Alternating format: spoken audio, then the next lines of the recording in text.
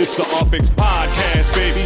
Glad you tuned in. Got your host, thank me later, and too stupid to win. Might become an obsession as soon as you begin. Start out king of the street, then lock in iconic in. Welcome to Upland. Grab your Opix, man.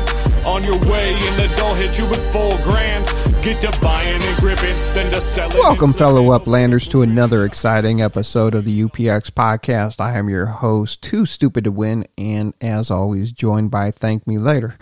How you doing tonight, Thank Me Later? Oh, I am pumped and jazzed, and I've got to listen to that theme song like 20 times today because you don't even know your own name, so it's a good day for me. Don't know my own name, can't speak on the intro. We got to do an outtakes episode of just all the bloopers. So, oh yeah, that was kind of nice when we didn't have an audience listening to us live and participating in the episodes, where it would just be like take again and. No, it was horrible. It was just me being tortured by you not having any composure. It was horrible. And at least now we have an audience to know who causes the most retakes. Of course, it's me.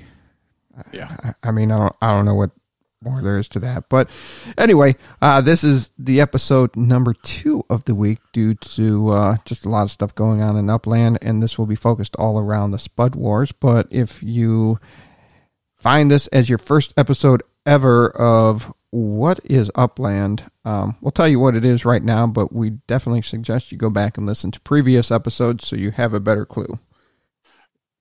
Yeah. Are you going to play Eden's? Honestly, this would be really confusing. If this is the episode that introduces you to Upland, oh boy. Yeah. Oh boy. It's a hot mess. But the game really, Upland's really not a hot mess. It's a fun mess, man. It's evolving every week, and the dev team is super engaged with the community. I love it. It's a DAP form metaverse. DAP form metaverse. So it started out as a virtual property trading game, and it has continued to grow into what will be a platform of virtual property development based off of real world addresses, where you'll be able to have real life businesses with the ability to sell properties and sell non-fungible tokens for fiat currency. So it will be a very interesting thing to be a part of. If you get in now, it's going to be amazing. There is a link in the description of the podcast to get a 50% off of your first purchase of the in-game currency. And think to yourself, as Thank Me Later always says, how much would you want to spend on this game in a month? And that's what you should go in for your first purchase. Yeah, I think that's a fair. But I mean, to be fair, like that's how I approach most mobile games. Of like, I know I'm going to end up spending this slowly drip this in over the next like couple weeks. Let me just drop a lump sum now so I can get ahead, like just to get like an advantage to start with. And so here it's, so that way I can get some properties in some different areas. I can compete in the, treasure hunts, and future it'll be, I can get some Spud or some Spark and stuff like that. So I don't know. That's just my strategy. And again, with the big thing is Upland, as far as I know, has never done a UpX promotion outside of the referral. What that means is like, if you're used to like, other app store games, there's usually like, hey, buy now and get bonus UpX or bonus coin. Doesn't happen here. It's $1 for 1,000 UpX coins. That's pretty stable. The team has said that they're not looking to adjust that really anytime soon. So the only chance to get bonus UpX is through this referral program, which is kind of cool. Now they have done some really cool NFTs where if you buy like $1,000 or $100 worth of UpX, you get like a bonus NFT, which is actually pretty sweet when you think about it. Yeah, that is actually pretty sweet. And we do have a disclaimer here. All thoughts and opinions expressed here on the show are solely mine, Thank Me Later's, T. Davis when he joins us with the New York Minute, and any guests that we do have on this episode. Upland Me Incorporated does not support or endorse any of that. And if we offend you in any way, shapes, or form, that is not our intention. We have about PG-13 humor on here, and we're just two grown men that haven't got out of adolescence. True story. Very true story. So now this is all about the sandbox coming up. So what is the sandbox there? Thank me later. So it's Sandbox Wars. Like, let's be very clear. This is a war. Before we get into the war. Let's talk about what... Oh, you just want to talk about the general sandbox? Yeah, so... I only care about the war. I know, we only care about the war. But let's talk about the sandbox and what it really means to Upland and the Upland metaverse, and then we'll get into the neighborhood war. Yeah, that's fair. So actually the sandbox is super cool. There's a lot of theories on how it came about.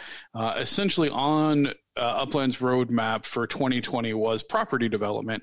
And so we're not seeing full permanent property development. What we got was a sandbox, which depending on who you talk to is an acceptable trade-off. The sandbox is essentially to mimic the mechanics of building on properties and staking essentially a new resource. So once full property development comes out, it'll be Spark. But for the sandbox, we'll be using Spud, which I think is so funny and clever. And so this will mimic the Spark functionality where you'll stake it. So imagine it's like a building resource, just a builder, right? That's the best way that I would think about it is like you get a number of builders and say it takes a house 20 hours to build. So if you put one builder on it, if you put one Spud on that building, it'll take 20 hours to complete. If you put two builders on it, it'll take 10 hours to complete. And you'll continue to get efficiencies. We haven't seen it. I don't know if it's a linear. Most games have an element of diminishing return, so you can't just put like 20 Spud on it and it's done in an hour. But I guess in theory you could. I don't know that those mechanics have been fully revealed yet. And that's something that hasn't been discussed either, is how much Spud does each player get? You're going to have neighborhood champions for the competition that were coming up. They're getting a bonus select Spud, but each player that has Uplander status when everything was announced is going to get Spud. They haven't really announced the calculations behind it. Is it net worth? Is it net worth plus time in the game? Is it net worth, time in the game plus properties, or properties and net worth? Or there's a lot of factors there. I mean, I really don't think that it's kind of interesting. You need 100 Spud hours to do an apartment house. I'd be interested to see if any player got 100 Spud hours right out the bat and could churn out apartment houses in an hour. But even with that, you also got to think of the property size in itself too. But that's a different conversation. But what are your thoughts of how they're going to? There's a lot of factors. Distribute the Spud.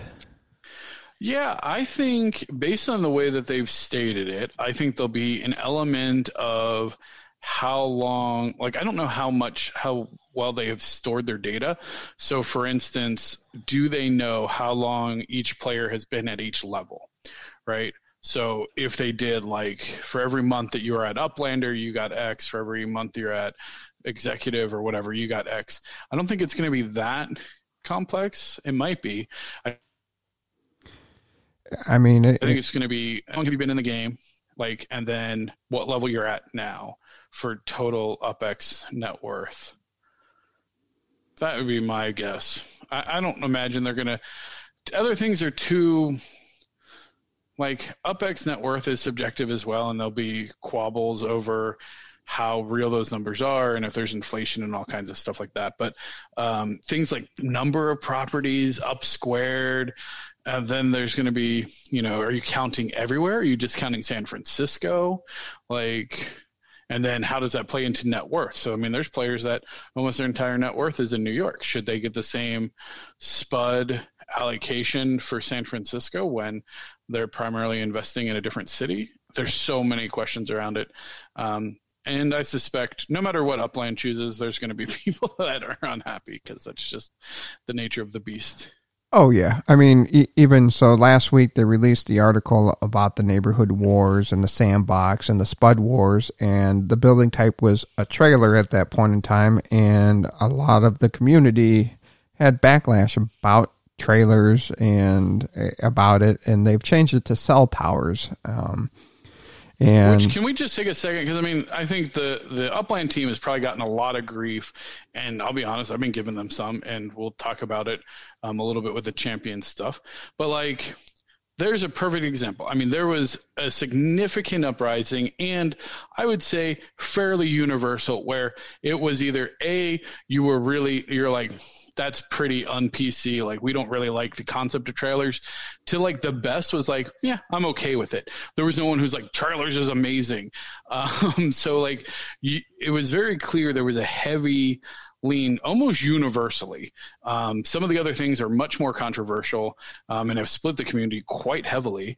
But the trailer thing, I think, was pretty much like, Like, I mean, to me, the trailer thing, I didn't look at it as a socioeconomic thing or a stereotypical thing. I mean, I did 9 years in the Navy, and 3 of them were recruiting, and I went to some pretty nice trailer houses and pretty nice trailer parks, and I went to some apartment buildings, which is the top building type in this, that was really Section 8 ghetto. It was inner city, and it was bad. I mean, it's facts that was the facts that I lived.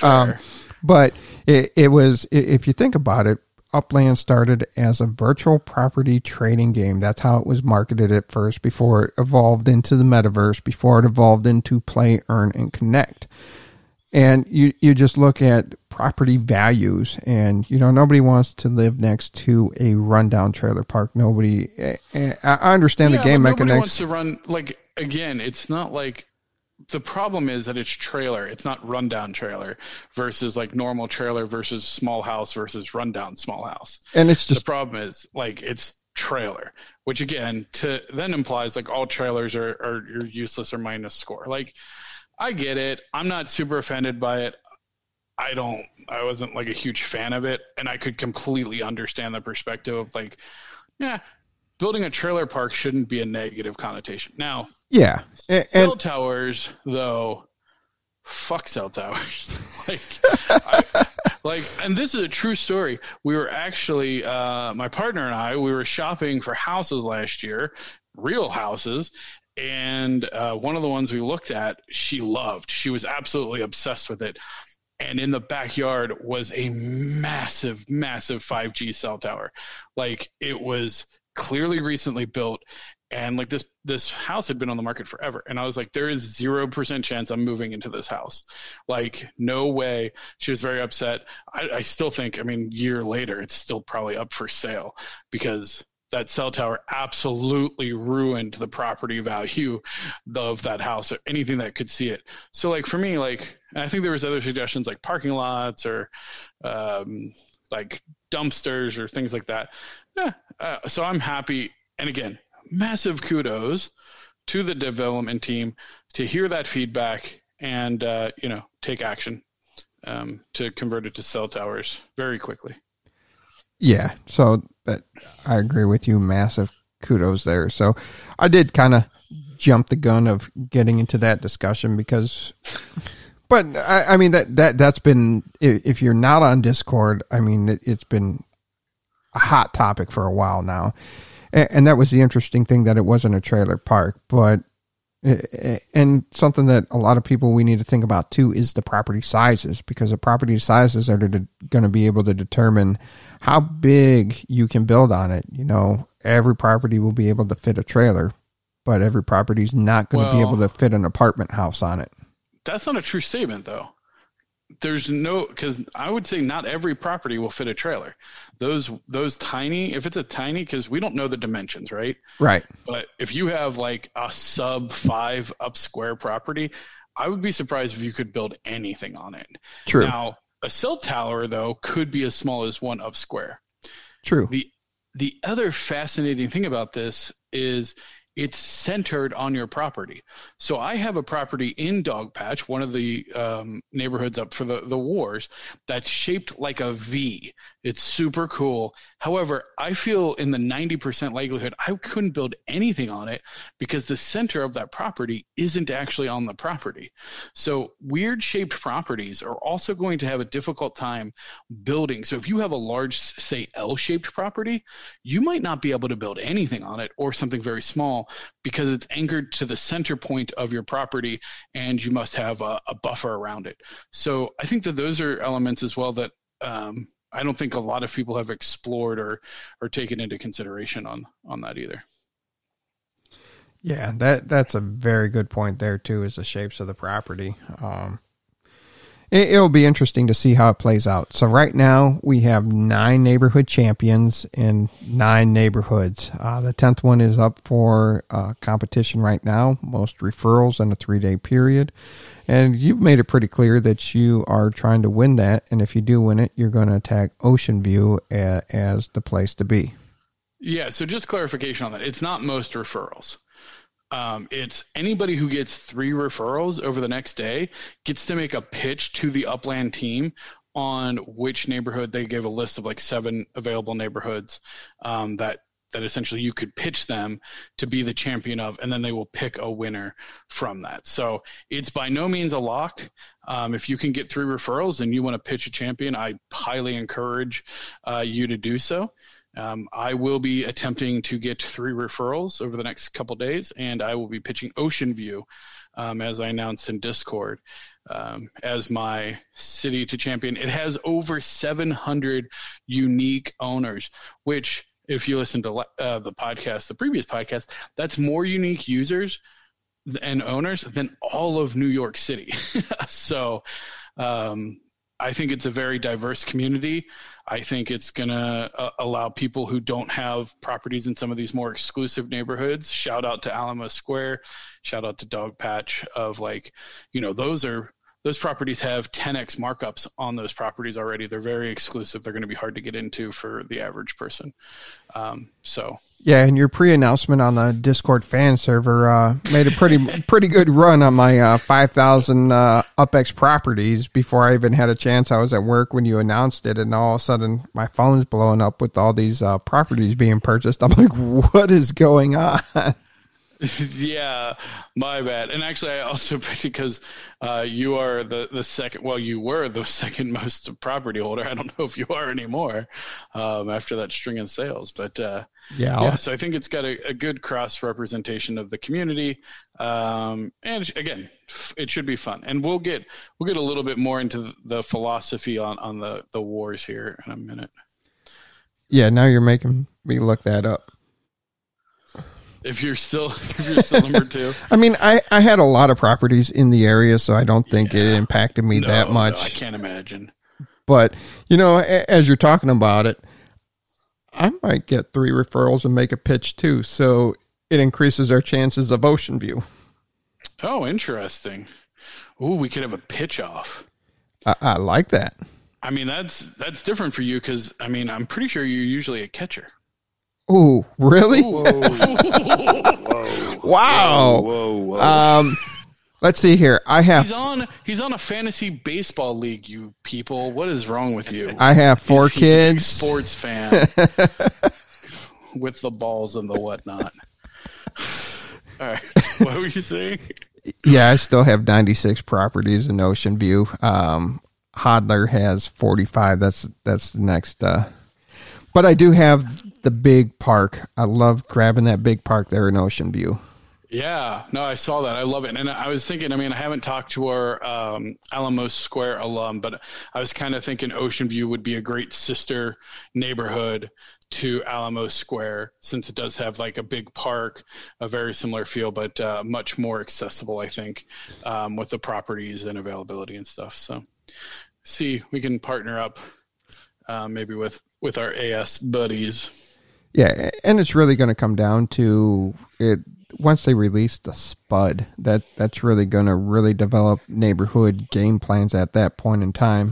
We're going to break down each neighborhood here, but before we get into all of that aspect, so that's not even getting into Armageddon. Like, we're not even going to. I don't know. Are you planning on touching on Armageddon at all? I don't think anybody's even thinking of Armageddon. I mean, right? that could be viewed as... I don't know that we have any details about that, right? You just have the blip here in the article, other than it's every player for themselves, and you can spend UpX to speed up development, and it's going to just be a free-for-all, all players against all players, and it will be how players build and develop their properties. So you have a Spud advantage. All of their properties across all of San Francisco? Everything. Mm-hmm. Yeah, so that's how I read it, is it'll be the same concept. Now, keep in mind, so there's a couple different phases of the sandbox, right? You're going to have 2 days of true sandbox. So you're going to have your properly allocated Spud, and then you can build whatever you want, wherever you want. And that way, I think it's, to just get the mechanics and make sure that everything's smooth. After 48 hours, that's when the sandbox war starts. So that's when Spud War starts, and that's 2 rounds. So that's a 2-week period. And then after that, all the houses, so in between each thing, and I don't know, it might even be between each round, all of the buildings get destroyed. Yeah. So you have round 1 where the 10 neighborhoods compete against each other for 1 week. And after that, the top 3 neighborhoods compete in week number 2, and all buildings are destroyed, and you start over again. Yeah, so that's going to be really interesting, because it was noted in the pre-show that there's a lot of duplication over some of these top players in these neighborhoods. So you're going to start with 10 neighborhoods, all trying to compete for one of these 3 spots. After that point, the champion of a previously knocked out neighborhood now becomes viable to help, one of the 3 remaining ones. So it's going to be a really interesting transition to see how it goes from the 10 all competing for 3 spots, and then which 3 it is, and then how alliances shift, right? Because then at that point, you need to reestablish yourself and try and figure out, okay, well, which of these 3 neighborhoods do I want to win out of these if my original neighborhood doesn't make the cut? So I think that's going to be a really fun aspect as well. And then Armageddon's literally just going to be everybody building for themselves, and hiding, trying to sneak in an apartment off in a far distant land, so that somebody doesn't build a cell tower right next to it. It's going to be really interesting, because you're going to have spies. I mean, it's a big city. I don't know how much time anyone spent just scrolling around San Francisco, but if depending on how they show the properties being developed, it could take some sort of hey, Thank Me Later is building a property over here. And then reaching out to the neighbors and saying, hey, go build a cell tower, buying the property and building cell. Oh, it's going to be literally Armageddon. It's going to be super fun. And we'll get into all the different concepts, strategies, and theories behind this here very shortly. And think about it. There's 168 hours in each week. And we're talking about Spud hours. And an apartment house takes 100 Spud hours for 1 Spud. So if you stake 1 Spud, you have 100 Spud hours there. So, I mean, that only leaves you with 68 hours left in the week if you were only stuck with 1 Spud. So the amount of Spud that's out there, the size of your properties and what you can build on, and then the strategies, because a cell tower will take 20 Spud hours. So if you have, it's going to be very interesting. And they haven't released those details yet. So, the amount of Spud is going to be a huge factor in this, and how it's distributed among both the champions who get 2x Spud, and then I think there's also the way that they were saying it, that they will get to essentially knight some mini champions as well, and they haven't released any details on that. They will be the 1.5x. They'll be able to allocate additional Spud to several other players.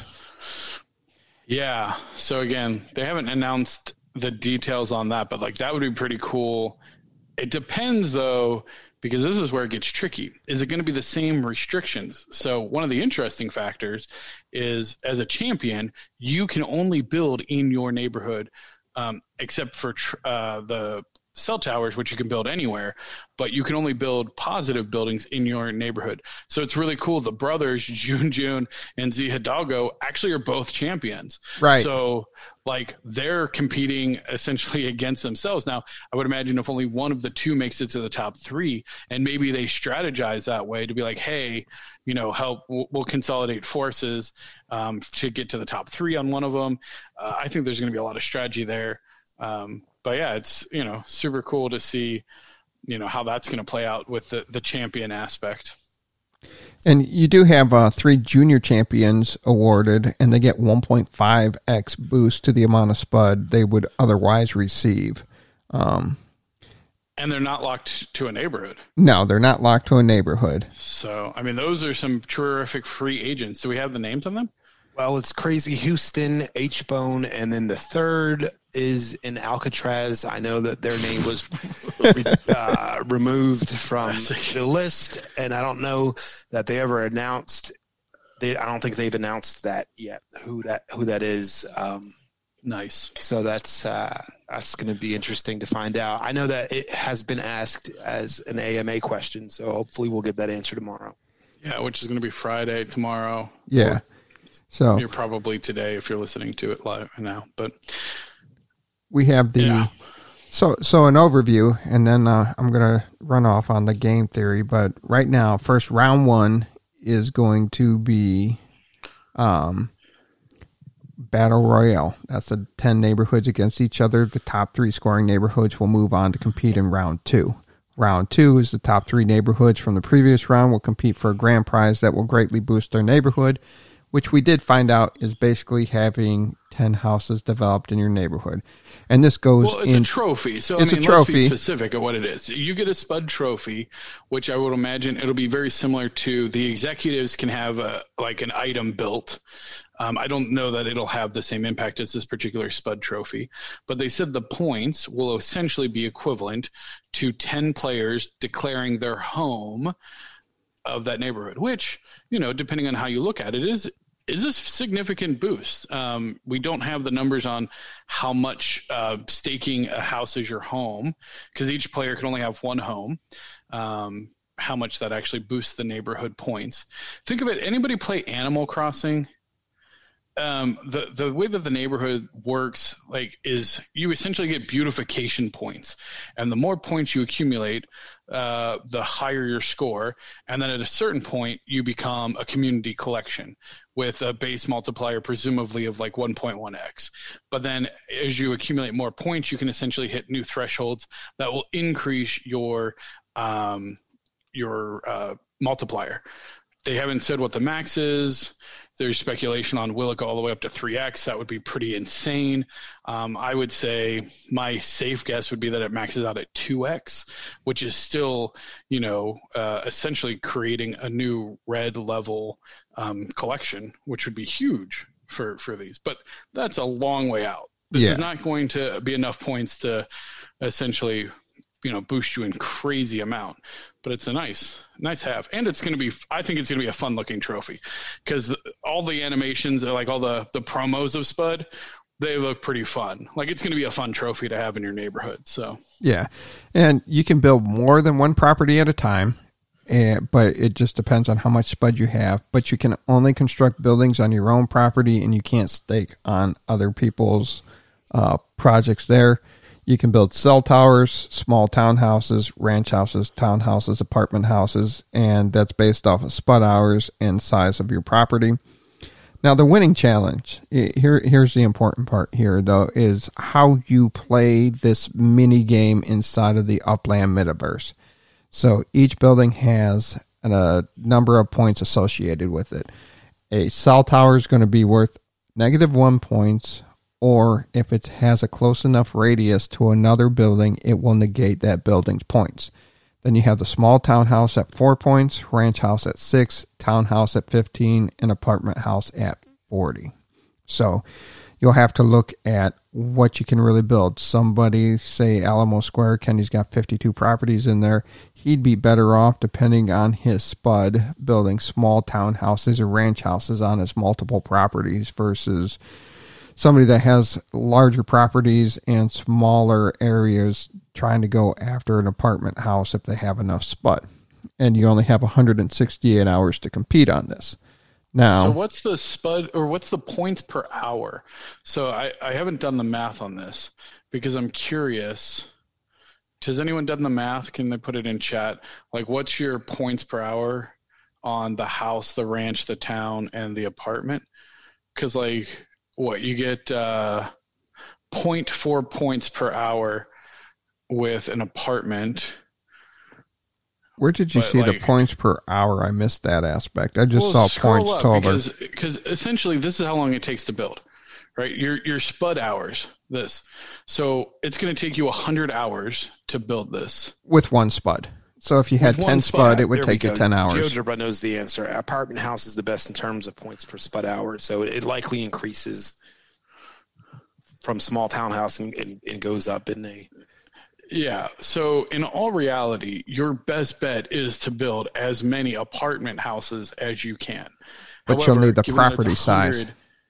Well, property size and the fact that it's 100. So again, if you had 5 Spud, let's say you're given 5 Spud, like you could build one every 20 hours. But then also that's a big risk. You have to be dang sure that apartment complex is not within a radius that somebody could build a cell tower, because that's a lot of hours sunk in to then somebody spend 20 hours to then negate it. So there's going to be a strategy of, like, not only can you build, because obviously if there was no cell tower, the best thing is to just build as many apartment houses as you can fit in, figure out your Spud, figure out your things. And it would be, would you just give it to GeoGebra and do the math to then just go, okay, who wins, who does the optimize? You just do it. But it's the, can you sneak in an apartment complex and not have somebody build a cell tower, or do some of these other crazy things that I didn't even think of. And so, I consider myself a pretty savvy gamer, but there are some sharks out there in the Upland metaverse for sure. Yeah, and we'll jump into that here, but let's there was a hot controversy, with the trailers themselves, and then even now transitioning to cell towers, and the previous episode, the pre-show, was very heated, and the Discord has been very heated about it. So I do a lot of daily fantasy sports with football. I used to do basketball, but for some reason I keep having kids, and that takes up a lot of my time. Hey, don't forget that baseball. Remember, you're a catcher. Yeah, and then baseball, because the catchers are the secret to fantasy baseball. Not really. Anyway. Game theory. Game theory plays a lot in a lot of things. You can apply it to a lot of different games. You can even apply it to real life. And in the most basic form, it's a study of mathematical models, a strategic interaction among rational decision makers. So there's a book called Game Theory and Psychology by Andrew M. Coleman and Eva M. Krakow, and it describes it as a branch of decision theory focusing on interaction decisions applicable wherever the actions of two or more decision makers jointly determine an outcome that affects all of them. So basically, if we broke it down to rock, paper, scissors, and talked about game theory in rock, paper, scissors, you want to form your strategy against your opponent. Now, if they are not throwing... so you have rock, papers, and scissors for your outcome. So that's 33% each. Now, if you notice that your opponent always, his first throw or her first throw is always rock, you would never lead with rock. You would always go with paper. And if you were to pick up on the fact that your opponent never throws paper, but utilizes rock and scissors equally 50%, I mean, your best chance is to throw rock 100% of the time, because you can only win or tie. I mean, it's pretty easy there. So that's where game theory goes. So you have to look at the rules of the game that you're playing. So we got a mini game going on here, and there's 3 styles of game theory that you can play here.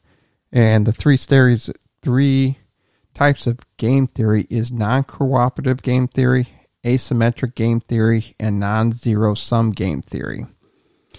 So if you break each one down there, you look at the hold on, I lost my page. Isn't the non-zero game theory, isn't that the one where all the computers end up destroying the Earth? Because they apply that logic, and then it's like, actually, humans are what's wrong. We're going to kill you all. No. No? Okay. So basically, you're looking at as game theory, you're looking at deciding how to act to achieve a desirable objective, taking into account how others will act and the fact that they will also reason strategically. So we got it there. You already said that you're a very strategic player, and some of the things that you've heard already leading up to this, you're like, wow, didn't even think of that. Now, you got to look at it is right now, everybody knows all the rules. And on non-cooperative game theory, it's predicting the player's actions and payoffs through analyzing Nash equilibria. And they use that a lot in poker. And it's basically the optimal game theory. And it's playing a perfect hand of poker. I know we have a wonderful poker tournament going on December 18th with Nichiren and his crew there. And you can win 50,000 UpX. So that will be pretty. Hot plug. Oh yeah. Got to hot plug that. And, you know, every player assumes to know the strategies of the other players, and no player has anything to gain by changing their strategy. It's a decision-making matrix. Get tongue-tied from time to time. And you're trying to be unexploitable. So this is going to be a teamwork to figure out how you're unexploitable. We're going to break down the neighborhoods here and then figure out who's the biggest wild card in play. And it's basically we're playing the same game by the same rules, but we don't know what decisions the other players will make. So you have that along with looking at the theory of rock, paper, scissors. You have people right now saying that they're not going to build cell towers because they feel that it's negative. It's a temporary thing. The cell towers are temporary. It's part of a mini game inside the metaverse of Upland. So you've just gave a lot of people what we call a plus EV. So you have an advantage now over these other neighborhoods with people saying that they're not going to plant cell towers in other people's neighborhoods. So you just gave an advantage. You're a person that's just throwing rock or scissors. I mean, rock or paper. No, I'm sorry, rock or scissors, because that's the tie or the win. You just gave a great advantage to everybody else by not implementing cell towers in a mini game right here. It has no permanent effect on property value. This war in itself has a great effect on property value of people buying secondary markets, buying unminted properties in it. But these buildings and everything we do in this mini event, it's not permanent. It's not going to bring down your value. It's not going to bring down your investment, especially the people that are here for 3 to 5 years, looking at the long-term growth, looking at the business development, taking this very serious. There's a lot of us out here that have a lot of money invested. Yes, invested in a game where you can get money back. And in the future, you'll be able to buy and trade sweatshirts and cards and Nike shoes and all kinds of amazing stuff. So we got to look at it from the game theory standpoint. You're putting yourself in your neighborhood at a disadvantage if you're not using the same game, the same rules, and not thinking what other players will do. And that kind of leads into the asymmetric game theory, and that basically is that all players are not identical and they can vary. And so you got to account for these players that are not looking to utilize all the rules. And well, I think that this would be these. I have and I won't say his name, but I'm the oldest of 3 boys, and my middle brother, we call it I'll just say the X Factor. We use his name. We call it the X Factor. Where like normal game theory would say you pick a neighborhood, you build positive buildings there, and then you build cell towers everywhere else. To me, this sounds like somebody who just builds cell towers everywhere, seemingly for nothing, or builds positive buildings everywhere. Like they don't align, or they like start one way and shift to another. Like you can't tell. They're kind of a wild card. Like, what are you doing? Like, I should be able to predict your actions, but you're not really following the right model. Like, right. Is that what that is? Yeah. You're like, wait, you just built an apartment complex in a neighborhood we're trying to beat. And you're like, yeah, but I wanted an apartment complex there. Why? Well, because I like that house and I want it. They're like, no, like that doesn't make any sense. Like, and then they build a cell tower next to it, and they're like, wait, you just canceled your own building, but they weren't getting good reception. I'm gonna kill myself. Like, I'm done with this. Like, that's my middle brother. That's the nonsense he would do. He's like, I want it to be nice, and then they can have cell reception. Like, that cancels your buildings. You're dumb. Like, but I like it. So the big picture here is that we have the non-cooperative game theory for neighborhoods. Usually this is versus for an individual player, but now this is incorporating a whole neighborhood, which I find very interesting, and I'm excited to see how this plays out. And now I'm seeing that you're going to have a plus expected value because some people in some neighborhoods are saying that they're refusing to play by the rules that are laid out in front of you. And I mean, it's just like a few months ago, we were all upset about landmarks and how that was rolled out. And it's been hot and contentious right now about the cell towers, but it's not going to impact your overall community. If you are a strong leader in your neighborhood and you have a strong plan to develop it, having this trophy and having that just be 10 buildings, you got a head start. That's all there really is, other than the bragging rights of, haha, we won the neighborhood war. Other than it's don't get upset when somebody builds a cell tower, and you can be offensive or defensive to this. Of when you build your cell towers, you can build properties and destroy properties. There's so many variables to this game, and it's amazing and it's fun, and we just need to embrace it and have fun with it.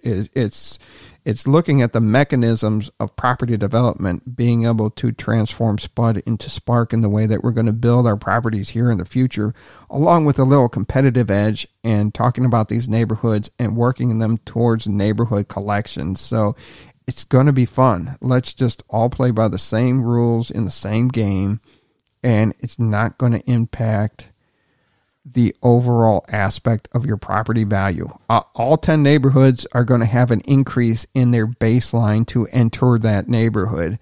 I was trying to scramble while I was at work to change my baseline in Ocean View just because of TML's announcement, and somebody's sitting there just snatching up all my 5K UpX properties. Yeah, I mean, we saw Panhandle sell out in hours. Insane. I mean, that's a whole nother discussion, which we didn't get into that. The insider trading nonsense, but we'll stick to the game theory. So it's interesting. So in your opinion, how many of these people that are like, nope, we're not going to use towers, once the game starts and they realize it, or maybe after the AMA or whatever, do you really think, and I mean, it's possible, but like, do you think that there will be people who just refuse to now? Well, you know what? Let me just interrupt you there because you have one of those people on the call here, and I appreciate everything that Too Stupid just laid out with his statements, but they were just his opinion as far as what the long-term effects might be, because none of us can see the future. And what we were told on the 19th of November by Block Unchained was they will have a notable long-term advantage winning that trophy. And that's what the community responded to. Now, whether they pulled that back after the upsetness of the community is, we don't know that because we don't know what was in his mind on the 19th when he said that. But it was stated that it would be a notable advantage for the long term. Yeah. Now, so T. Davis, so let's say it is. The Spud Trophy to me is a notable advantage. It's literally the first points towards a neighborhood. It's a massive kudos. I would brag the hell out of it. I think it's a really great boost. I think, like, let's just say the baseline for every community that's in there goes up 10%. I think the winner goes up 30, 40%. Who knows? I would say, especially in the short term, I think it starts to peter out long term. I think if you capitalize on the fact that you're the trophy winner, you boost your properties. I mean, it's cool until like the points become, 10x what they are now, and then it will diminish a little bit, I think, very long term, but in the short term for sure. But because this is what I haven't understood. How does building cell towers, because the only thing that really matters is that trophy at the end. How does building cell towers on a property negatively impact the value of that property? It doesn't. I don't know that anybody has said that it negatively impacted anything to do with the properties. I feel like the entire sentiment has always been damaging the relationships in the community.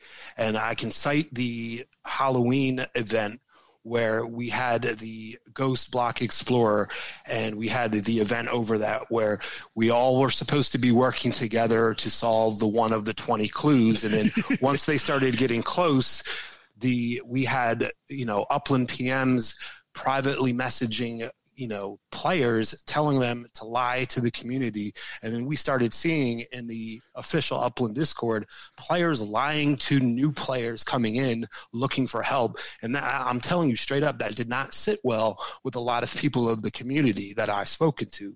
And so we're seeing now that played out again. I don't know if the founders had bad childhoods with their holidays, but it just seems like what is going on with every holiday where it has to be this negative, thing that they have moved into it. And that's what I look at. I understand everything that you guys said about the game theory and all of that. If somebody is going to take it personally that I am going to mess with their money, because let's also not forget that this is a game, but there's real money in and real money out. And anytime you bring money into the picture, you're also bringing in emotions. And I think we saw that pretty clearly in the pre-show, that it gets emotional when you're dealing with money.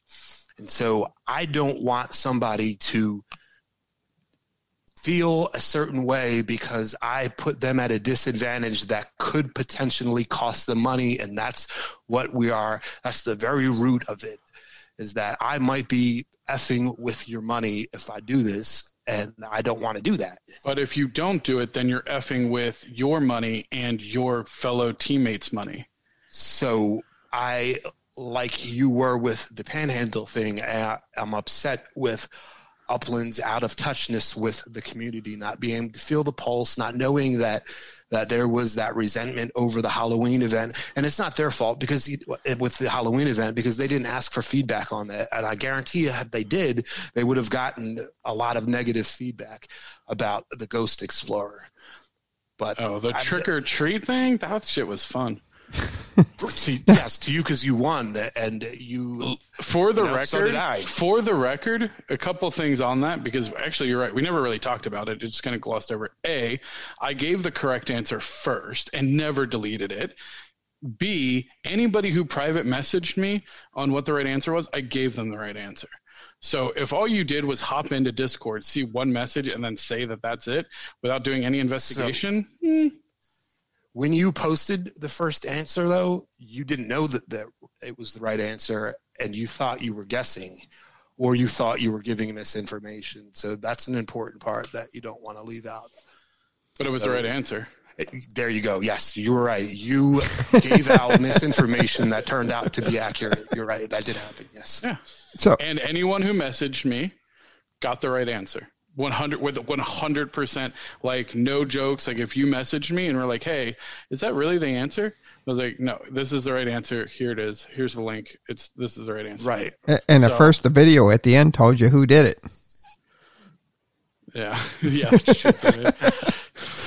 Like, I'm sorry. Like, it was trick or treat. Like, and if all you did was look at 1 or 2 messages and then make your call and you didn't investigate at all, like, I don't know. Like, well, I'm like sorry. Others have said, I don't feel like this community is big enough or strong enough, or it's just not time for that. Like, I've heard references made to this Spud Wars event, like equating it to Fortnite.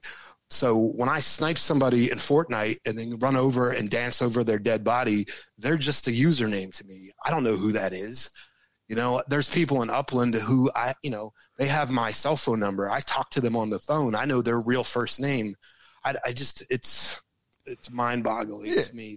But this is a holiday. What it's done so far? What if we all joined a Fortnite game, and like I shot you in the head and danced on your body? Like, we wouldn't be friends. Just don't teabag them. Okay, so how is this any different than that? This is a Fortnite game with friends. Now, what this has done already, though, there's money in and money out.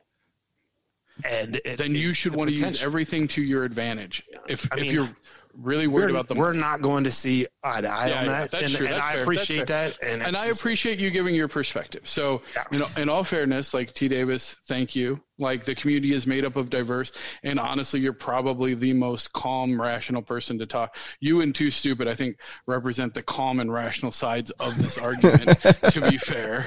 Like, and I do appreciate you sharing that, because it's not a unique sentiment. There's definitely people who have shared it, and there's definitely people who are passionate on both sides. And we are a community. Like, I'm not going to not be friends with somebody if they do or don't build cell towers. Like, that's just me. Like, other people have different views. Like T. Davis, I hope you won't be offended if I build a cell tower against you if your neighborhood is taking a lead and I have the opportunity to do so to help my neighborhood win. Here's the ultimate. It's never been about what I personally feel. No, of course I wouldn't.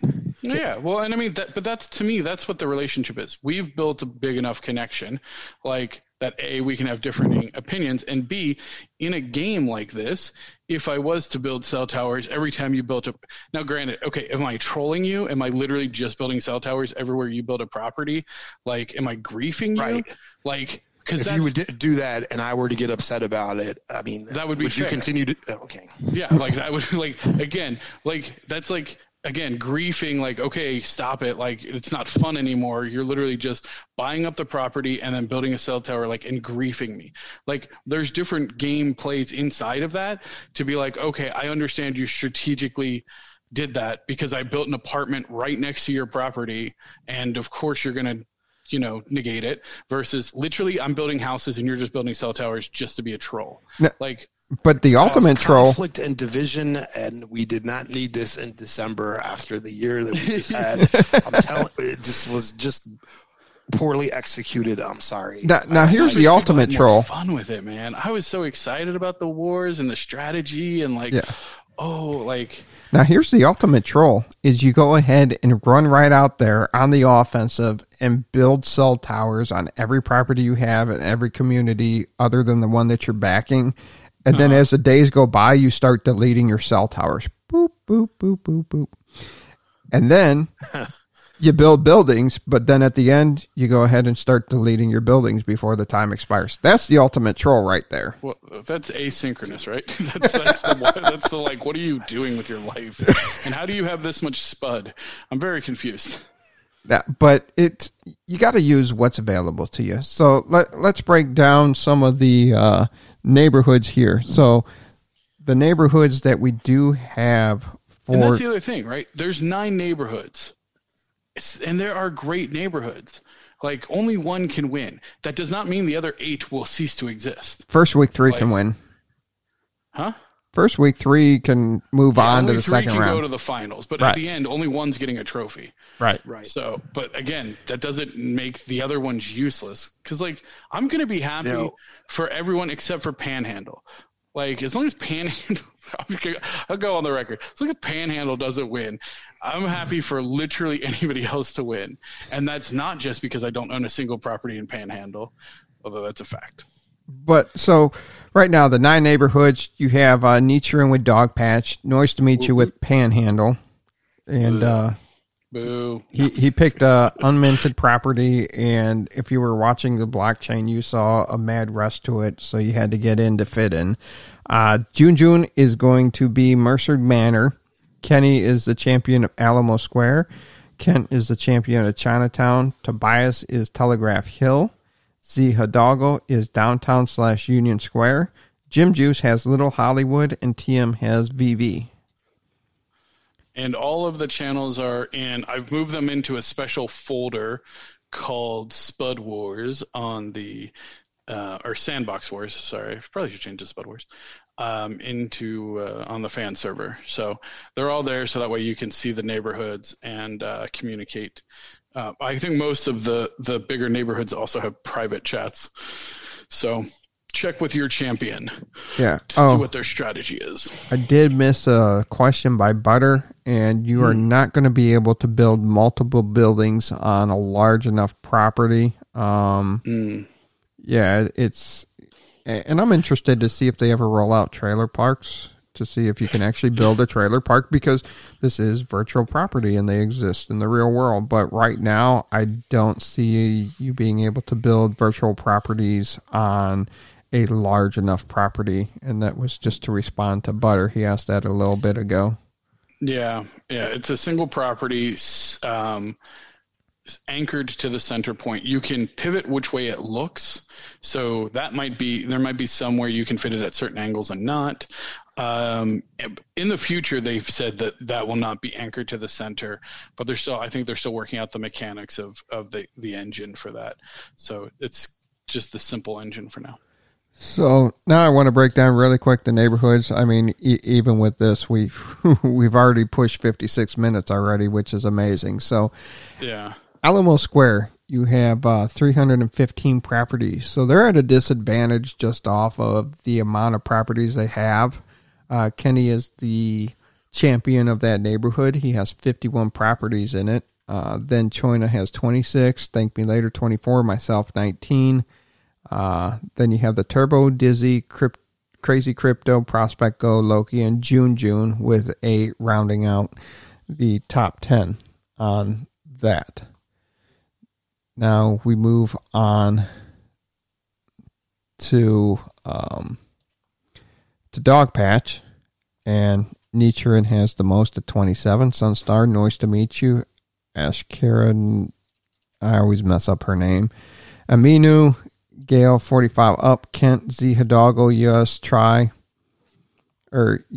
try, and Thank Me Later, rounding out the top 10 with. Yeah, so again, I mean, I think you're starting to see some trends and some repeating names. So it's, again, keep in mind, a big factor of this, a champion can only build in their own neighborhood. So anywhere where you see a champion's name in another neighborhood is really the only opportunity is negative points. They cannot add positive points to your neighborhood. Yeah. So that I think that plays a really interesting point. So downtown Union Square, Z Hidalgo is the champion. He has 23 properties. Hodler has 15. Now Wata, Kent, FB 1973, Nichiren, Cyrix, Sunstar, Crazy Crypto, and Plusky round out the top 10 there in Dog Patch. And then we move on to VV. TM has 1,755, and that's going to be TM's challenge. He's just not going to have enough Spud to develop. He's just have to go with the lowest thing that he can develop and see how many he can develop in the 168 hours available to him there. But then Thank Me Later at 39, MJC, B Jammer Boy, Mesk, In Usage, Jones, myself, Jake, and Wicked Bomber there in VV. Yeah, so that's the other interesting thing about these cell towers. Like, I mean, I think it's interesting. A lot of the people that have strong opinions probably won't have the opportunity to even build cell towers, because I think it's still more like, it makes more sense to try and build your neighborhood up as much as possible. So I think most of the champions are going to be fully utilizing their Spud for their own neighborhoods as much as possible. So it's going to be interesting to see if cell towers do get deployed, or I'll say when they get deployed, Yeah. who's actually deploying them? And I think the spot allotments are going to be a lot lower than what we're anticipating. I think they're going to be surprisingly low for the average user. What do you think average, and then what do you think like top numbers are going to be? So here's I feel like it's going to be fractional. So you'll be able to have. Really? Well, that would be interesting. Said the tier 2 it's not impossible, it's just probable, because if you're giving out 1.5, right, it just makes sense that you would have fractional Spud just to make it easier to distribute. And I just looking at the apartment houses and how valuable they are and how long they take, it wouldn't surprise me at all if the average user would have to make a very calculated choice with should they build an apartment house, because by the time it's finished, there might be a cell tower next to it and too late to do anything about it. That's where you use your community. For the average user, that would be shockingly low, and I just don't see that out of the realm of possibility for your average, that they only get one and enough to make those tough decisions. Otherwise, they have to go with a smaller building and wait 20 hours, which would be a day, and then stake another one and build slowly, if that makes sense. Wow. Yeah. One. And that's where you have 5, but I mean, I guess that's probably too much. And that's where you have to figure out, what do you build on the property? Because where are other people owning? What can you use as buffers of other players to put that in? And there's a lot of probability to it. So it's going to take coordination and teamwork on this. I think the 48 hours head start, like that 48 hours, I haven't heard a lot of people talk about it, but like if you don't have a game plan during that 48 hours, like right now, if you're a champion, I would expect that you already have a property map of your property. You have alignments on like who owns where. Kind of, okay, well, where are other champions? So I'm speaking, I guess I'm not spilling too many secrets, but like Alamo Square has a map of their neighborhood, and they go, okay, here's the champions, our competitive champions have properties here, so strategically we need to be careful about building close to those, because again, those can never be positive, they can only be negative. And then who owns where, and then trying to get in contact with the members of that community to find out their level of dedication. And then on the day of the 48 hours, I would expect there needs to be some sort of coordination of, okay, how much Spud did you get? Because I can't imagine that's going to be publicly known. And then making sure. That's interesting. Not just that you say that. Is it a token? Is it going to be on the chain, or is it strictly in game? That's super interesting that you said that. I didn't think of that till now. Can our API people be able to rip that? UPX is on the chain. Yeah. Ooh. I didn't think of that until you just said it right now. It's interesting. Okay, you heard it. The number crackers.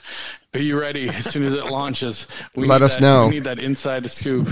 Yeah, we still got 5 more neighborhoods to run through here really quick. So we're sorry, go ahead. We're in a Little Italy with Jim Juice as the champion, and he still has his Little Hollywood. Oh, Little Hollywood. Sorry.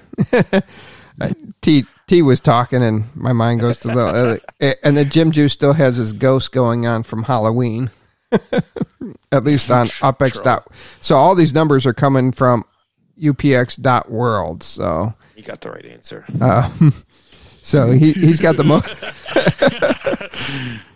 He's got the most properties. Then Adderley, Sunstar, Highlander, myself. Thank Me Later, Bloodless, Michael. Not Michael D. Michael 7938, Dairy TV, and BDAG. They round out the top 10. We move on here to Mercer Manor, which is interesting. And Nitrin is the top property owner here also. But your champion is June.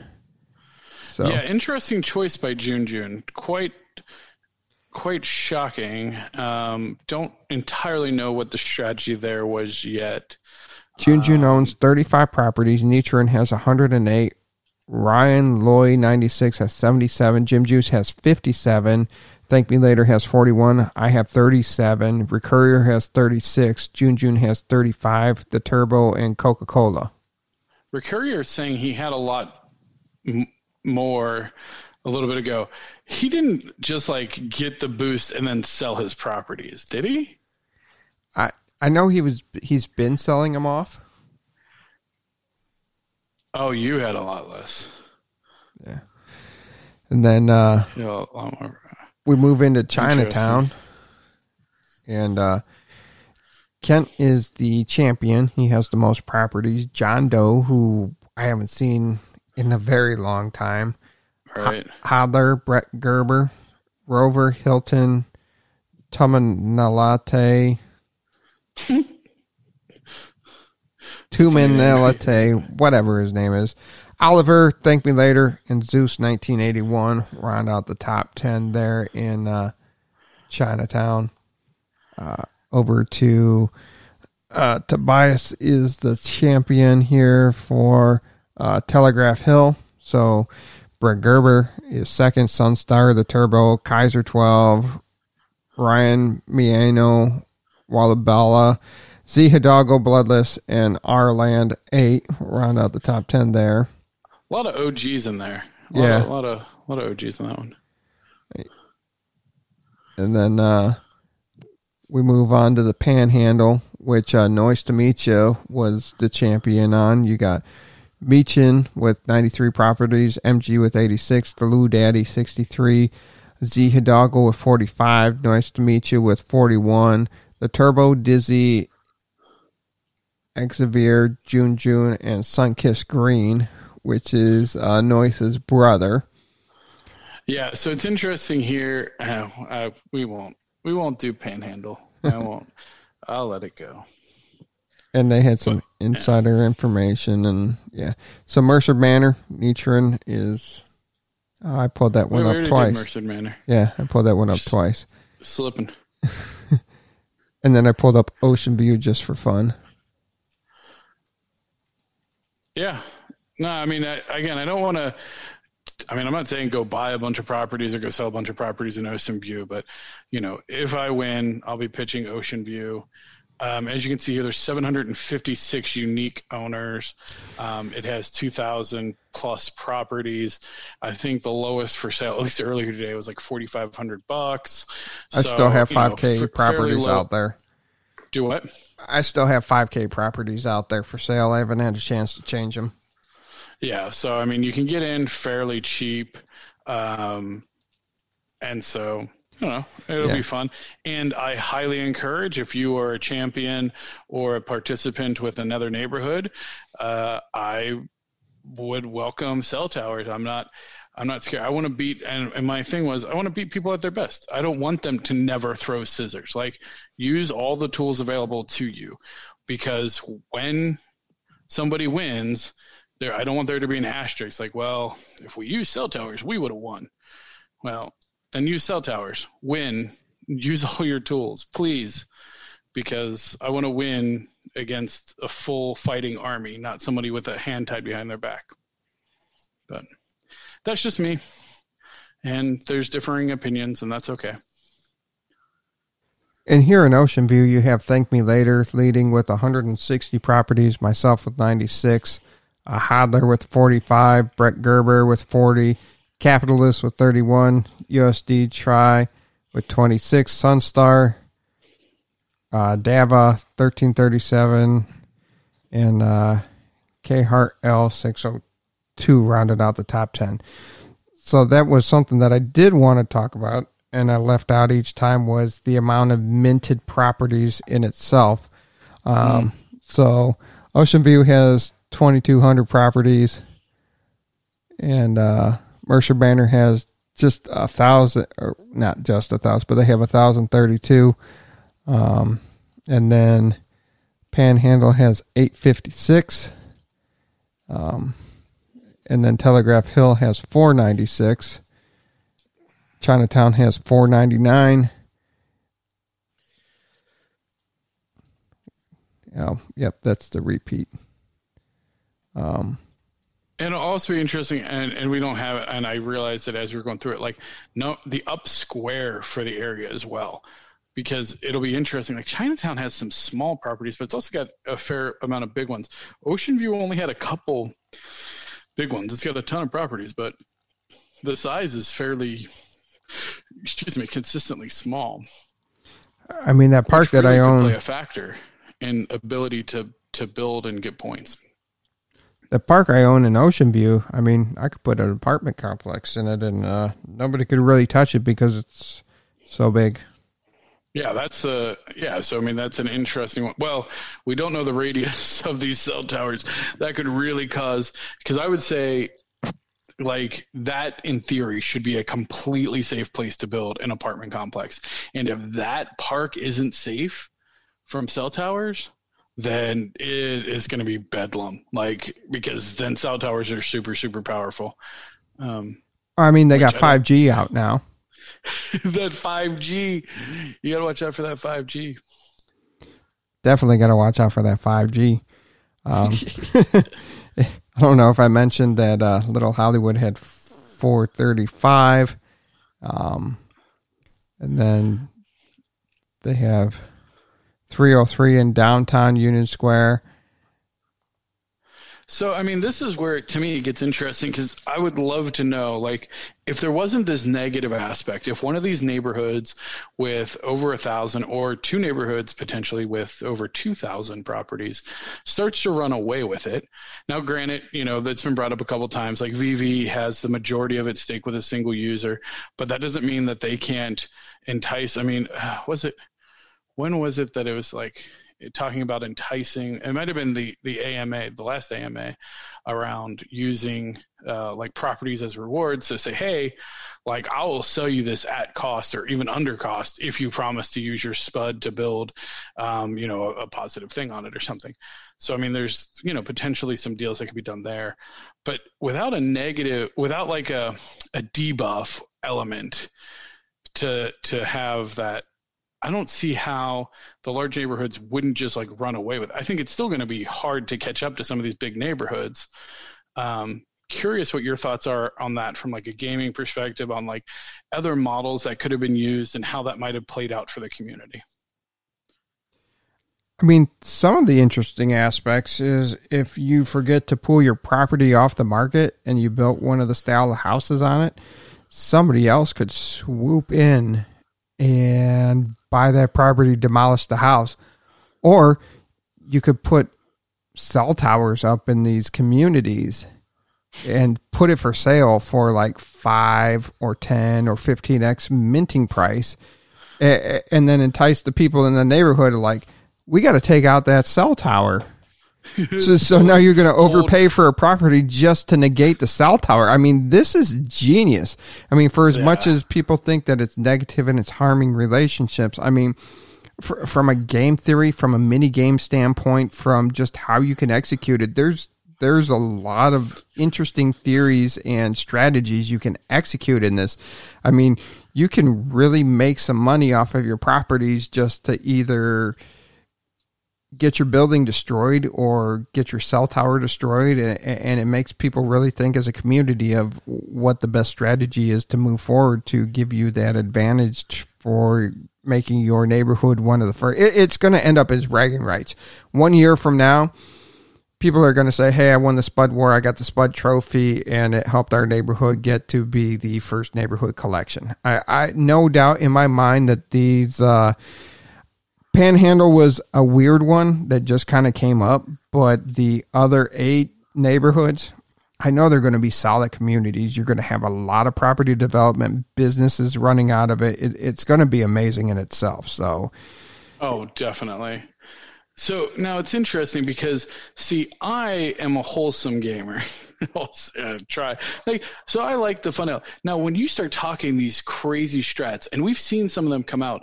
Actually, it was in the Heist event, the Curators and Thieves event. Some people started using some crazy game theory, and the things that you're talking about now, like oh, well, essentially hold an apartment ransom, right? Somebody puts 100 Spud hours in, builds an apartment, you build a cell tower next to it, and then you go, yeah, but I'll sell you this property for X amount of dollars, and then you can destroy it. Now, to me, that is a relationship damaging like transaction. Like, holy cow, like you're just blackmailing people at that point. Like it's an insane, like, I would have never thought of that.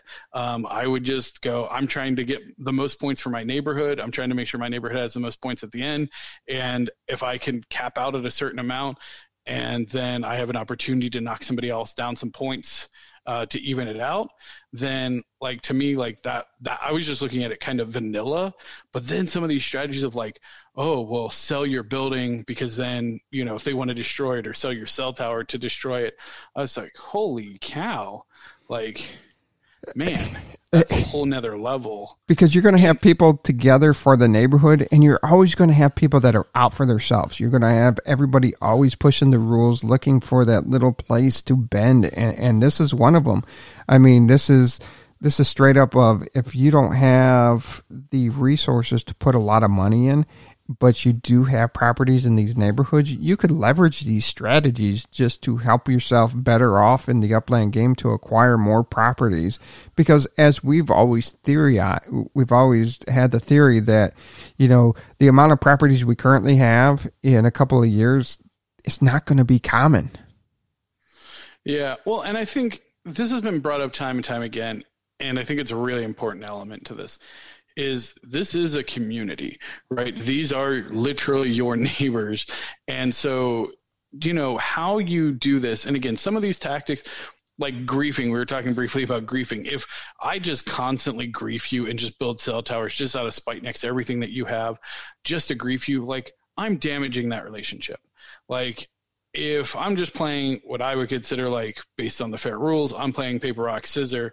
Like, I'm not holding your fingers hostage. Like, oh, for 500,000 UpX, you can throw scissors next time. Like I'm not trying to hold you hostage. But, like, I think if I'm a newer player, the other thing I consider is, like, aligning with these champions. I mean, like you said, these are all going to be powerful. Most of these will be powerful neighborhoods at some point. I mean, Dog Patch, VV, and Alamo Square are all contenders for, I think, becoming the first community collections in Upland. I really believe that they have a strong enough community and a dedicated enough support structure to achieve that. And some of the other, I'm not saying that there can't be some other ones, because there's a lot of other great neighborhoods as well, but, like, those are top neighborhoods. The ones that are in here are going to be top neighborhoods consistently. So also, you know, it's fair. Consider your relationship, but you can't. I know that, I don't know. I don't want to get too much into the philosophical of, like, you can't please everyone. Like, somebody's going to win. This is a game with winners and losers. And honestly, there's 9 losers and 1 winner. And I hope that it is the holiday season. I hope people have fun with it. And I hope that it doesn't actually damage relationships. I hope that the relationships that people have inside this game are stronger than a mini game. I hope it's a little chaotic and fun, and I hope that there's some sneaky new tactics that come out, because honestly, it's so fun to watch. Of, like, I would have never thought of some of these things, and seeing them executed is going to be just a blast. And so I'll say now, whoever wins, my hat's off to you, even if it's Panhandle, like, nice to meet you, MG, like, the team that's putting that together, they're all super awesome players, and I wish them luck. Now, that doesn't mean I'm not going to go pay a ridiculous amount of money for a property so I can build a cell tower next to an apartment there, because I will if I have to. But at the end of the day, like, really a lot of respectable players. So I just ask that you go out there and just not play rock, paper, scissors, only throwing rock and scissors. Yeah. I mean, and by all means, you are more than welcome to play the game however you want. There's no judgment. However, I do think, like, the flip side of that is, like, you shouldn't hold people, like, you shouldn't blame people for playing the game that's available to them. Like, if you don't want to use cell towers, that's fine. That's 100% your call. But yeah. Like, then being mad that somebody uses cell towers, to me, like, that's where I just go, that's borderline hypocritical of like using an element, not using an element. I'm not holding it against you, but that's just my thoughts. And I know there's a lot of different thoughts in the community, and that's what makes Upland great. So it's not just one thought process. So you just got to utilize your tools available. And as we've already discussed, there's a lot of different things to consider. And you're going to have people that will be out for themselves. They can come into a neighborhood. Think about this. Even if you increased, say your baseline in your neighborhood was 5K UpX to get into the neighborhood with a secondary market property. You come in, you swoop it in at 5K. Now you put up a cell tower, and now you're like, hey, for 15K, you can buy my property and destroy my cell tower. There's going to be people like that. So if you're not taking your property off the market, you're going to have people that are not vested in your neighborhood and couldn't care less about you in this competition and are using it for a monetary gain. That's something that was missing, and I thought was kind of weird from all the conversation. It was more focused around the negativity of the rules that were laid out in a mini game in a metaverse. But there's going to be more scrupulous people in there coming in and taking advantage of the situation that, we just read off. You have the same players in the top 10 in all these neighborhoods. They're very common. They're not in every neighborhood, but they're very common. But we're not talking about the people that aren't on Discord, the people that don't listen to the podcast, these people that are just in it for them. They're not buying into the VV vision. They're not buying into the Alamo Square vision. They're not into the dog patch culture. So there's a lot of wild cards out there that I'm going to be interested to see. Yeah, that's a really good point. And honestly, like hearing those kind of strategies makes me lean towards like, oh, well, and again, like that's any game. People are going to try to find a way to take advantage or monopolize it. And the thing is that there's like, this is why this metaverse is so interesting to me, because it's not just this mini game. And so I've played enough of these, and honestly, like, yes, I know, okay, maybe I took a hit on that Halloween thing because I thought it was funny. And, I've played other competitions to win, and you know what, like you can't isolate the actions inside of a minigame. Everyone's right. This is a reputation. If you go out and you troll and you're aggressive with cell towers and you're increasingly negative, yes, you're going to damage reputations. And if you don't realize that, well, then that's kind of on you. But why give them the option? That's what I don't understand. It's fine. I don't have to understand. I'm a nobody to Upland, but why? But why? I don't understand it. Why? Well, you're not a nobody. First off, you're on the UPX podcast, so you're definitely a somebody. So you're not a nobody. But if it was just a straight build contest, you got to have a way. There's math. There's other strategic and competitive mechanics that could have been implemented. You know, I liken it to, like you said, poker earlier, right? Like, you know, it's very strategic and it's very competitive. It's because money's involved. There's no reason to add a feature that if you gain your neighbor's trust, you could steal a stack of their chips when they're not looking. Like what are you talking about? That is poker. Like, it's called a bluff. It's called a bluff. What are you talking about? Like, a cell tower is a bluff. I'm gonna build an apartment here, and then you build an a bluff is part of the strategy.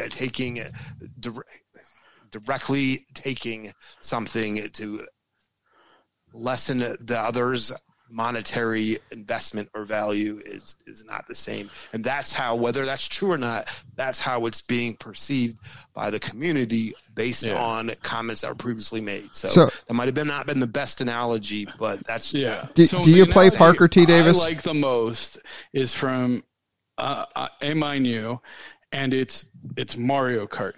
And the cell towers are like turtle shells or any other things that you can pick up to impact. If everyone just raced without any items on and you just did a normal race, that's one thing.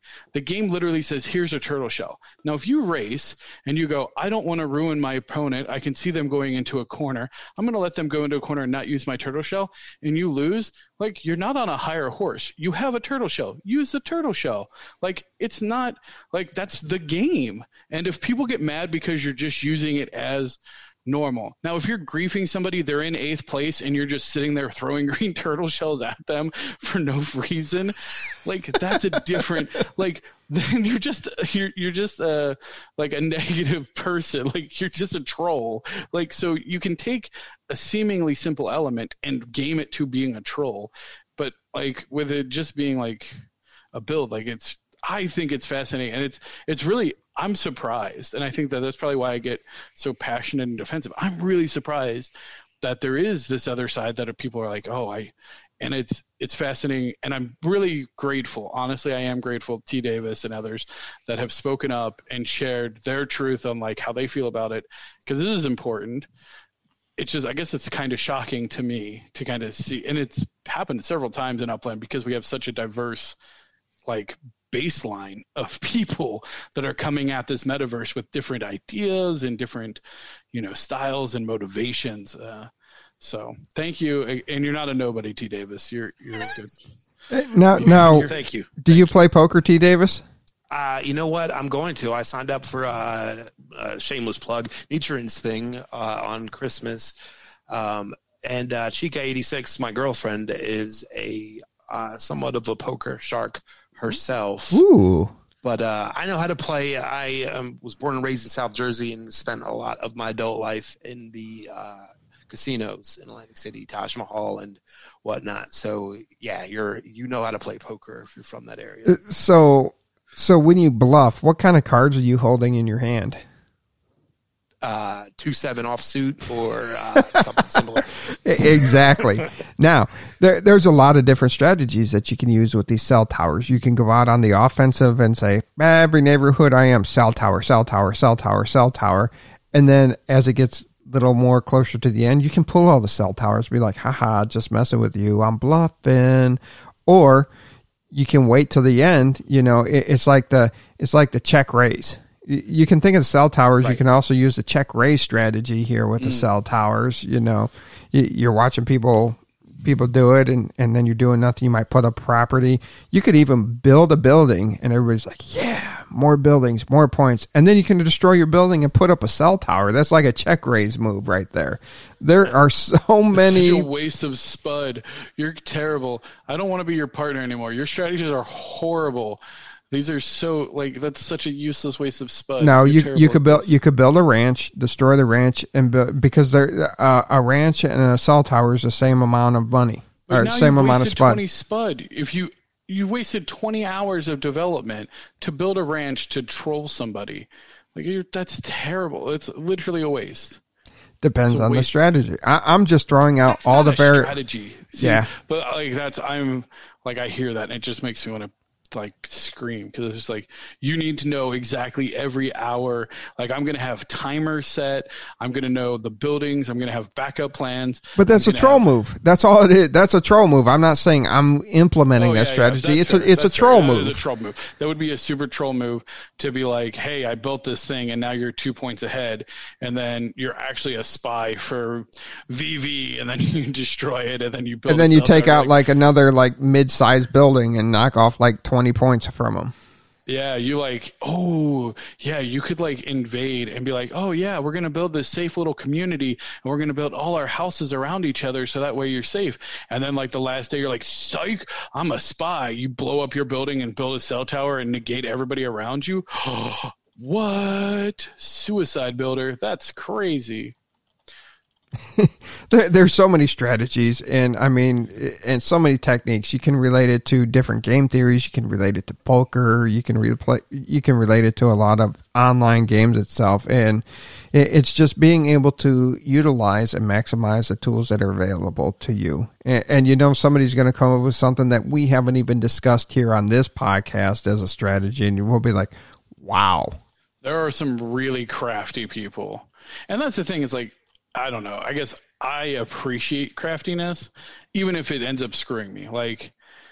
Even if you beat me because you employ some genius tactic that I hadn't thought of, I love it. I look forward to it.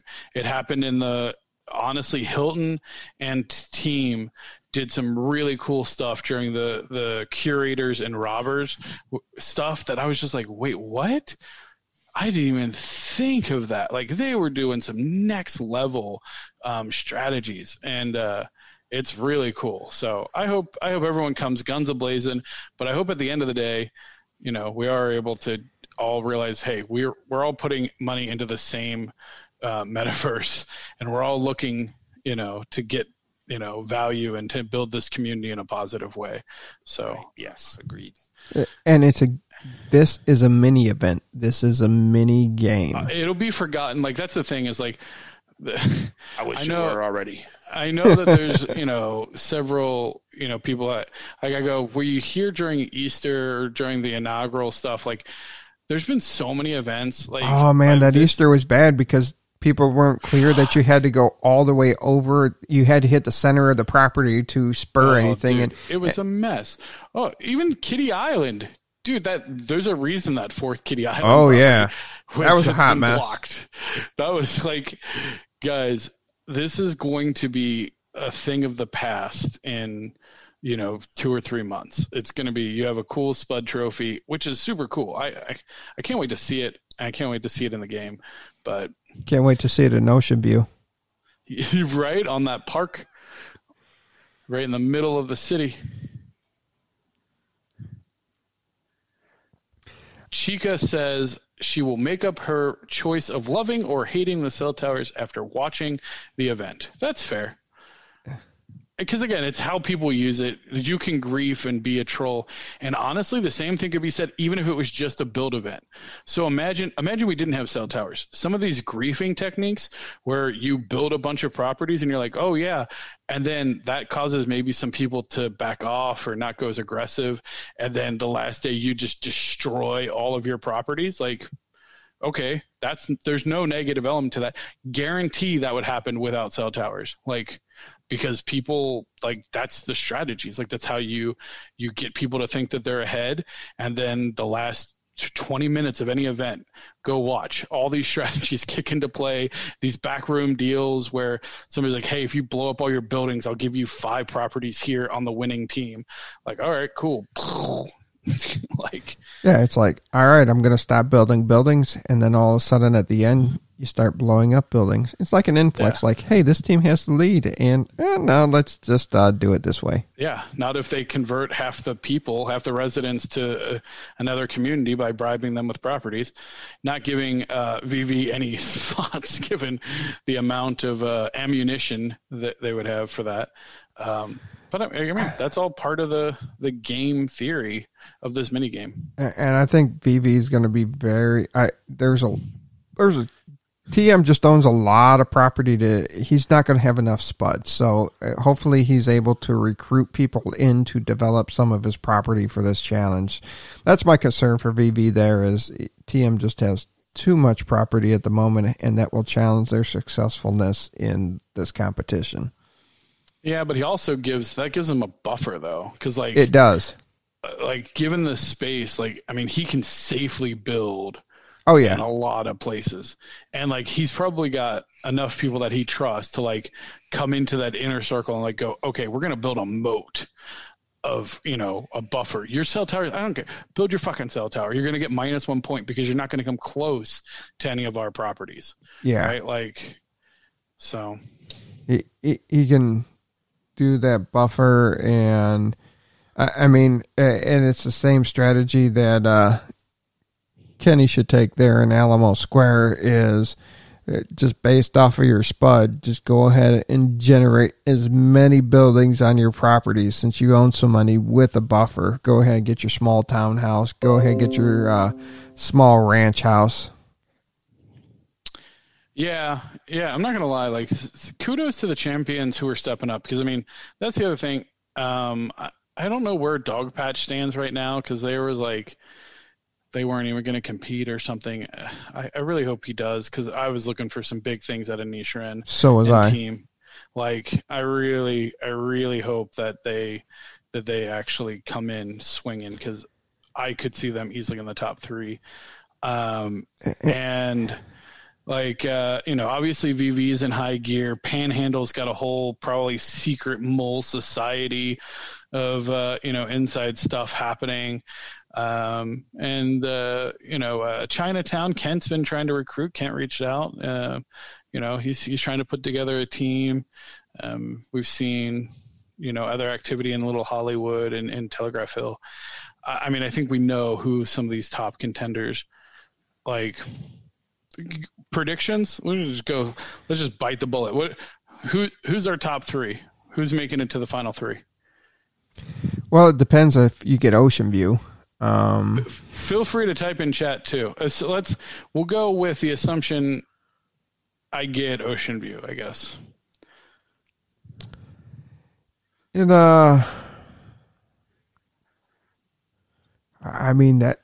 That's really tough because, and that's another strategy that we talked about. We name some of the same names throughout a lot of communities. You don't even build a thing. You don't even contribute to these other communities, so that makes it a struggle. Yeah. And again, you get 2x Spud, so you could potentially leverage that to significantly damage other neighborhoods, which will be interesting. Like if a neighborhood feels like they don't have a chance, but say their champion is has a dozen properties in another neighborhood, right? So there's this second level of loyalty of okay, well, I know my primary isn't going to win, but my secondary is over here. And so I need to make sure they make it to the top three and then win. Ocean Butter, my boy Butter's Ocean number one.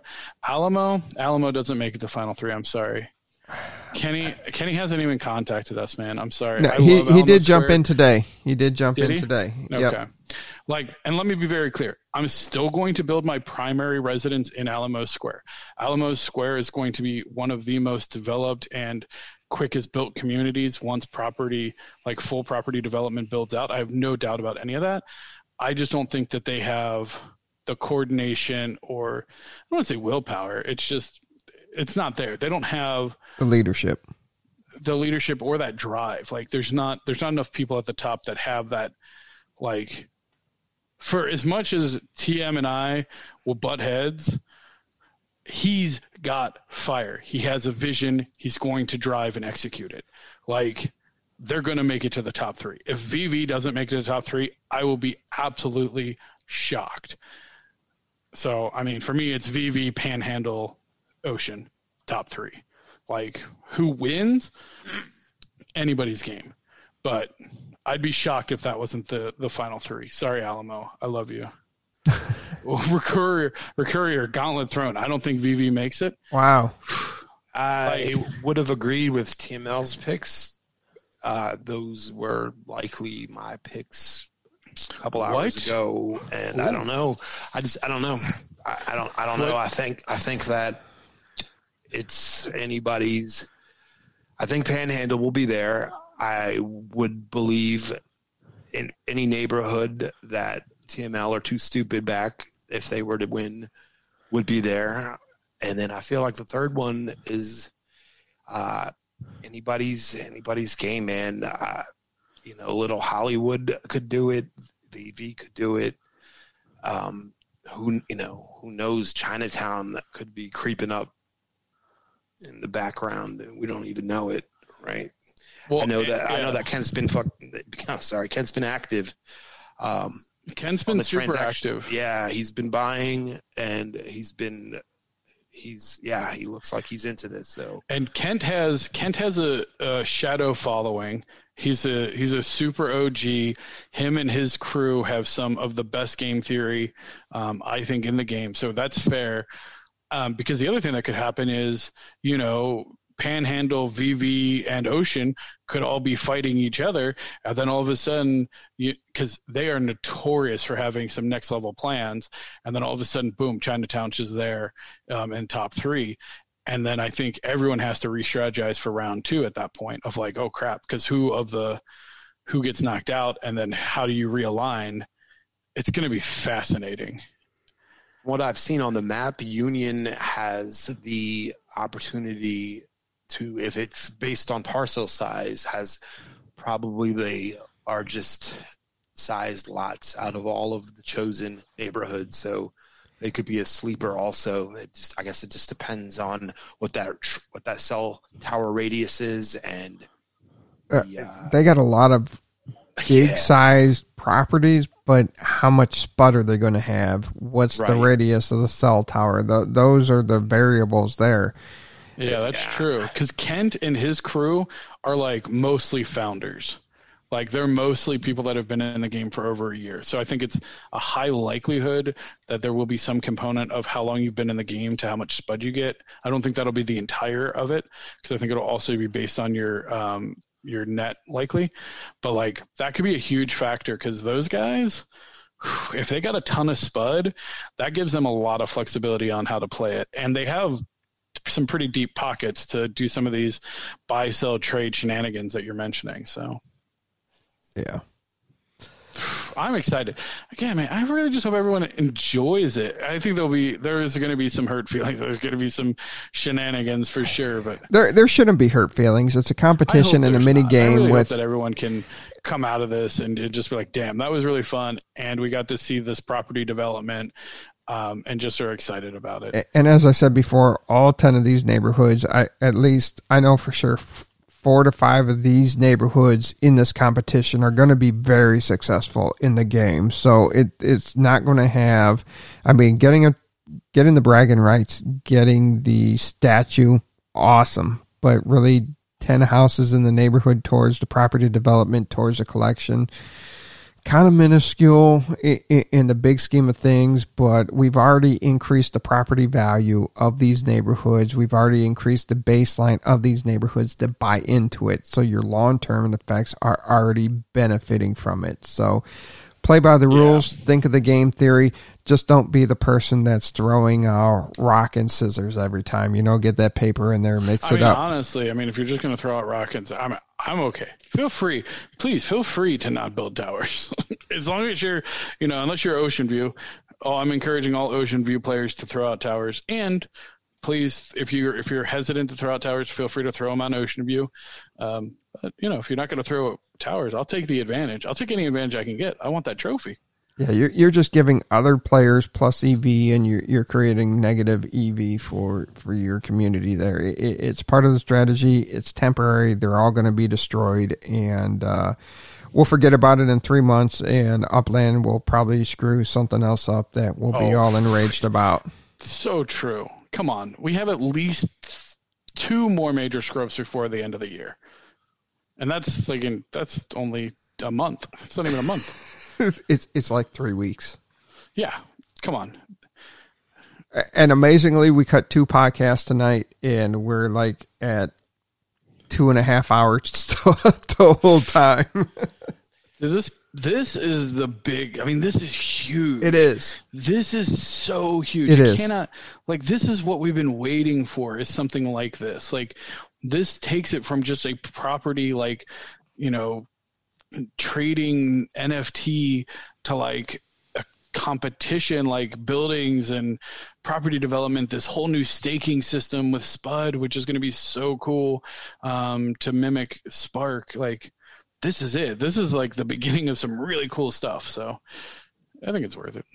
Absolutely. All right. Man, tomorrow's going to be rough for me. It's gonna suck. It is, but it's worth it for you guys. It's worth it talking about these things for the community and continuing to build and expanding the Upland metaverse. T. Davis, you got anything else for us tonight? This was great. I'm glad we did these 2 episodes of the podcast. I'm not glad that we did anything before that, but I can't wait till the next 2 episodes and then Christmas, man, or holidays, whatever's the PC thing, and all that. Trailer. We just call it trailer folk. Trailer Eve. Just call it Trailer Eve now. Married Trailer Miss. Oh, Jesus. Too soon. All right. I'm out, guys. Thank you so much. Thanks, and don't forget, T. Davis, you are somebody. You are somebody. You mean something to us. My whiteboard here. Yeah. Thank me later. What you got? Anything else for us before we end this? No, I hope people realize it's a mini game. I'm looking forward to some fun, lively competition and strategy, and just know nothing I do in this game for this mini game is personal. It's to best, help the neighborhood that I'm trying to support, whether it's Ocean View or another one if that doesn't happen. Yeah, exactly. Don't forget to like, subscribe, follow, tweet, retweet anything about this podcast and share with your friends.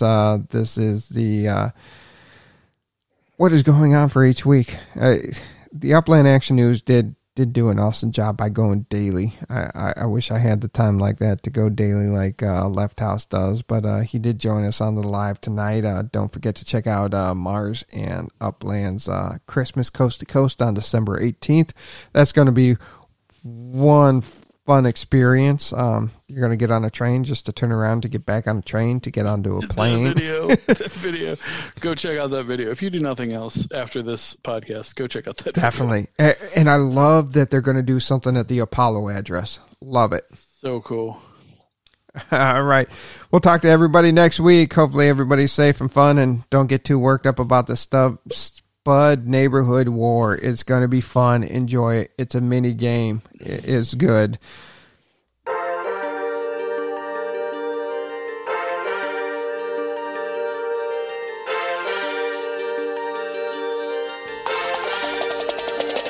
It's the Opix Podcast, baby. Glad you tuned in. Got your host, thank me later, and you're stupid to win. Might be coming obsession as soon as you begin. Start out king of the street, then lock in iconic in. Welcome to Upland. Grab your Opix, man. On your way, and the dough hit you with $4,000. Get to buying and gripping, then to selling and flipping. Over to moving and shucking. I'm Scrooge McDucking.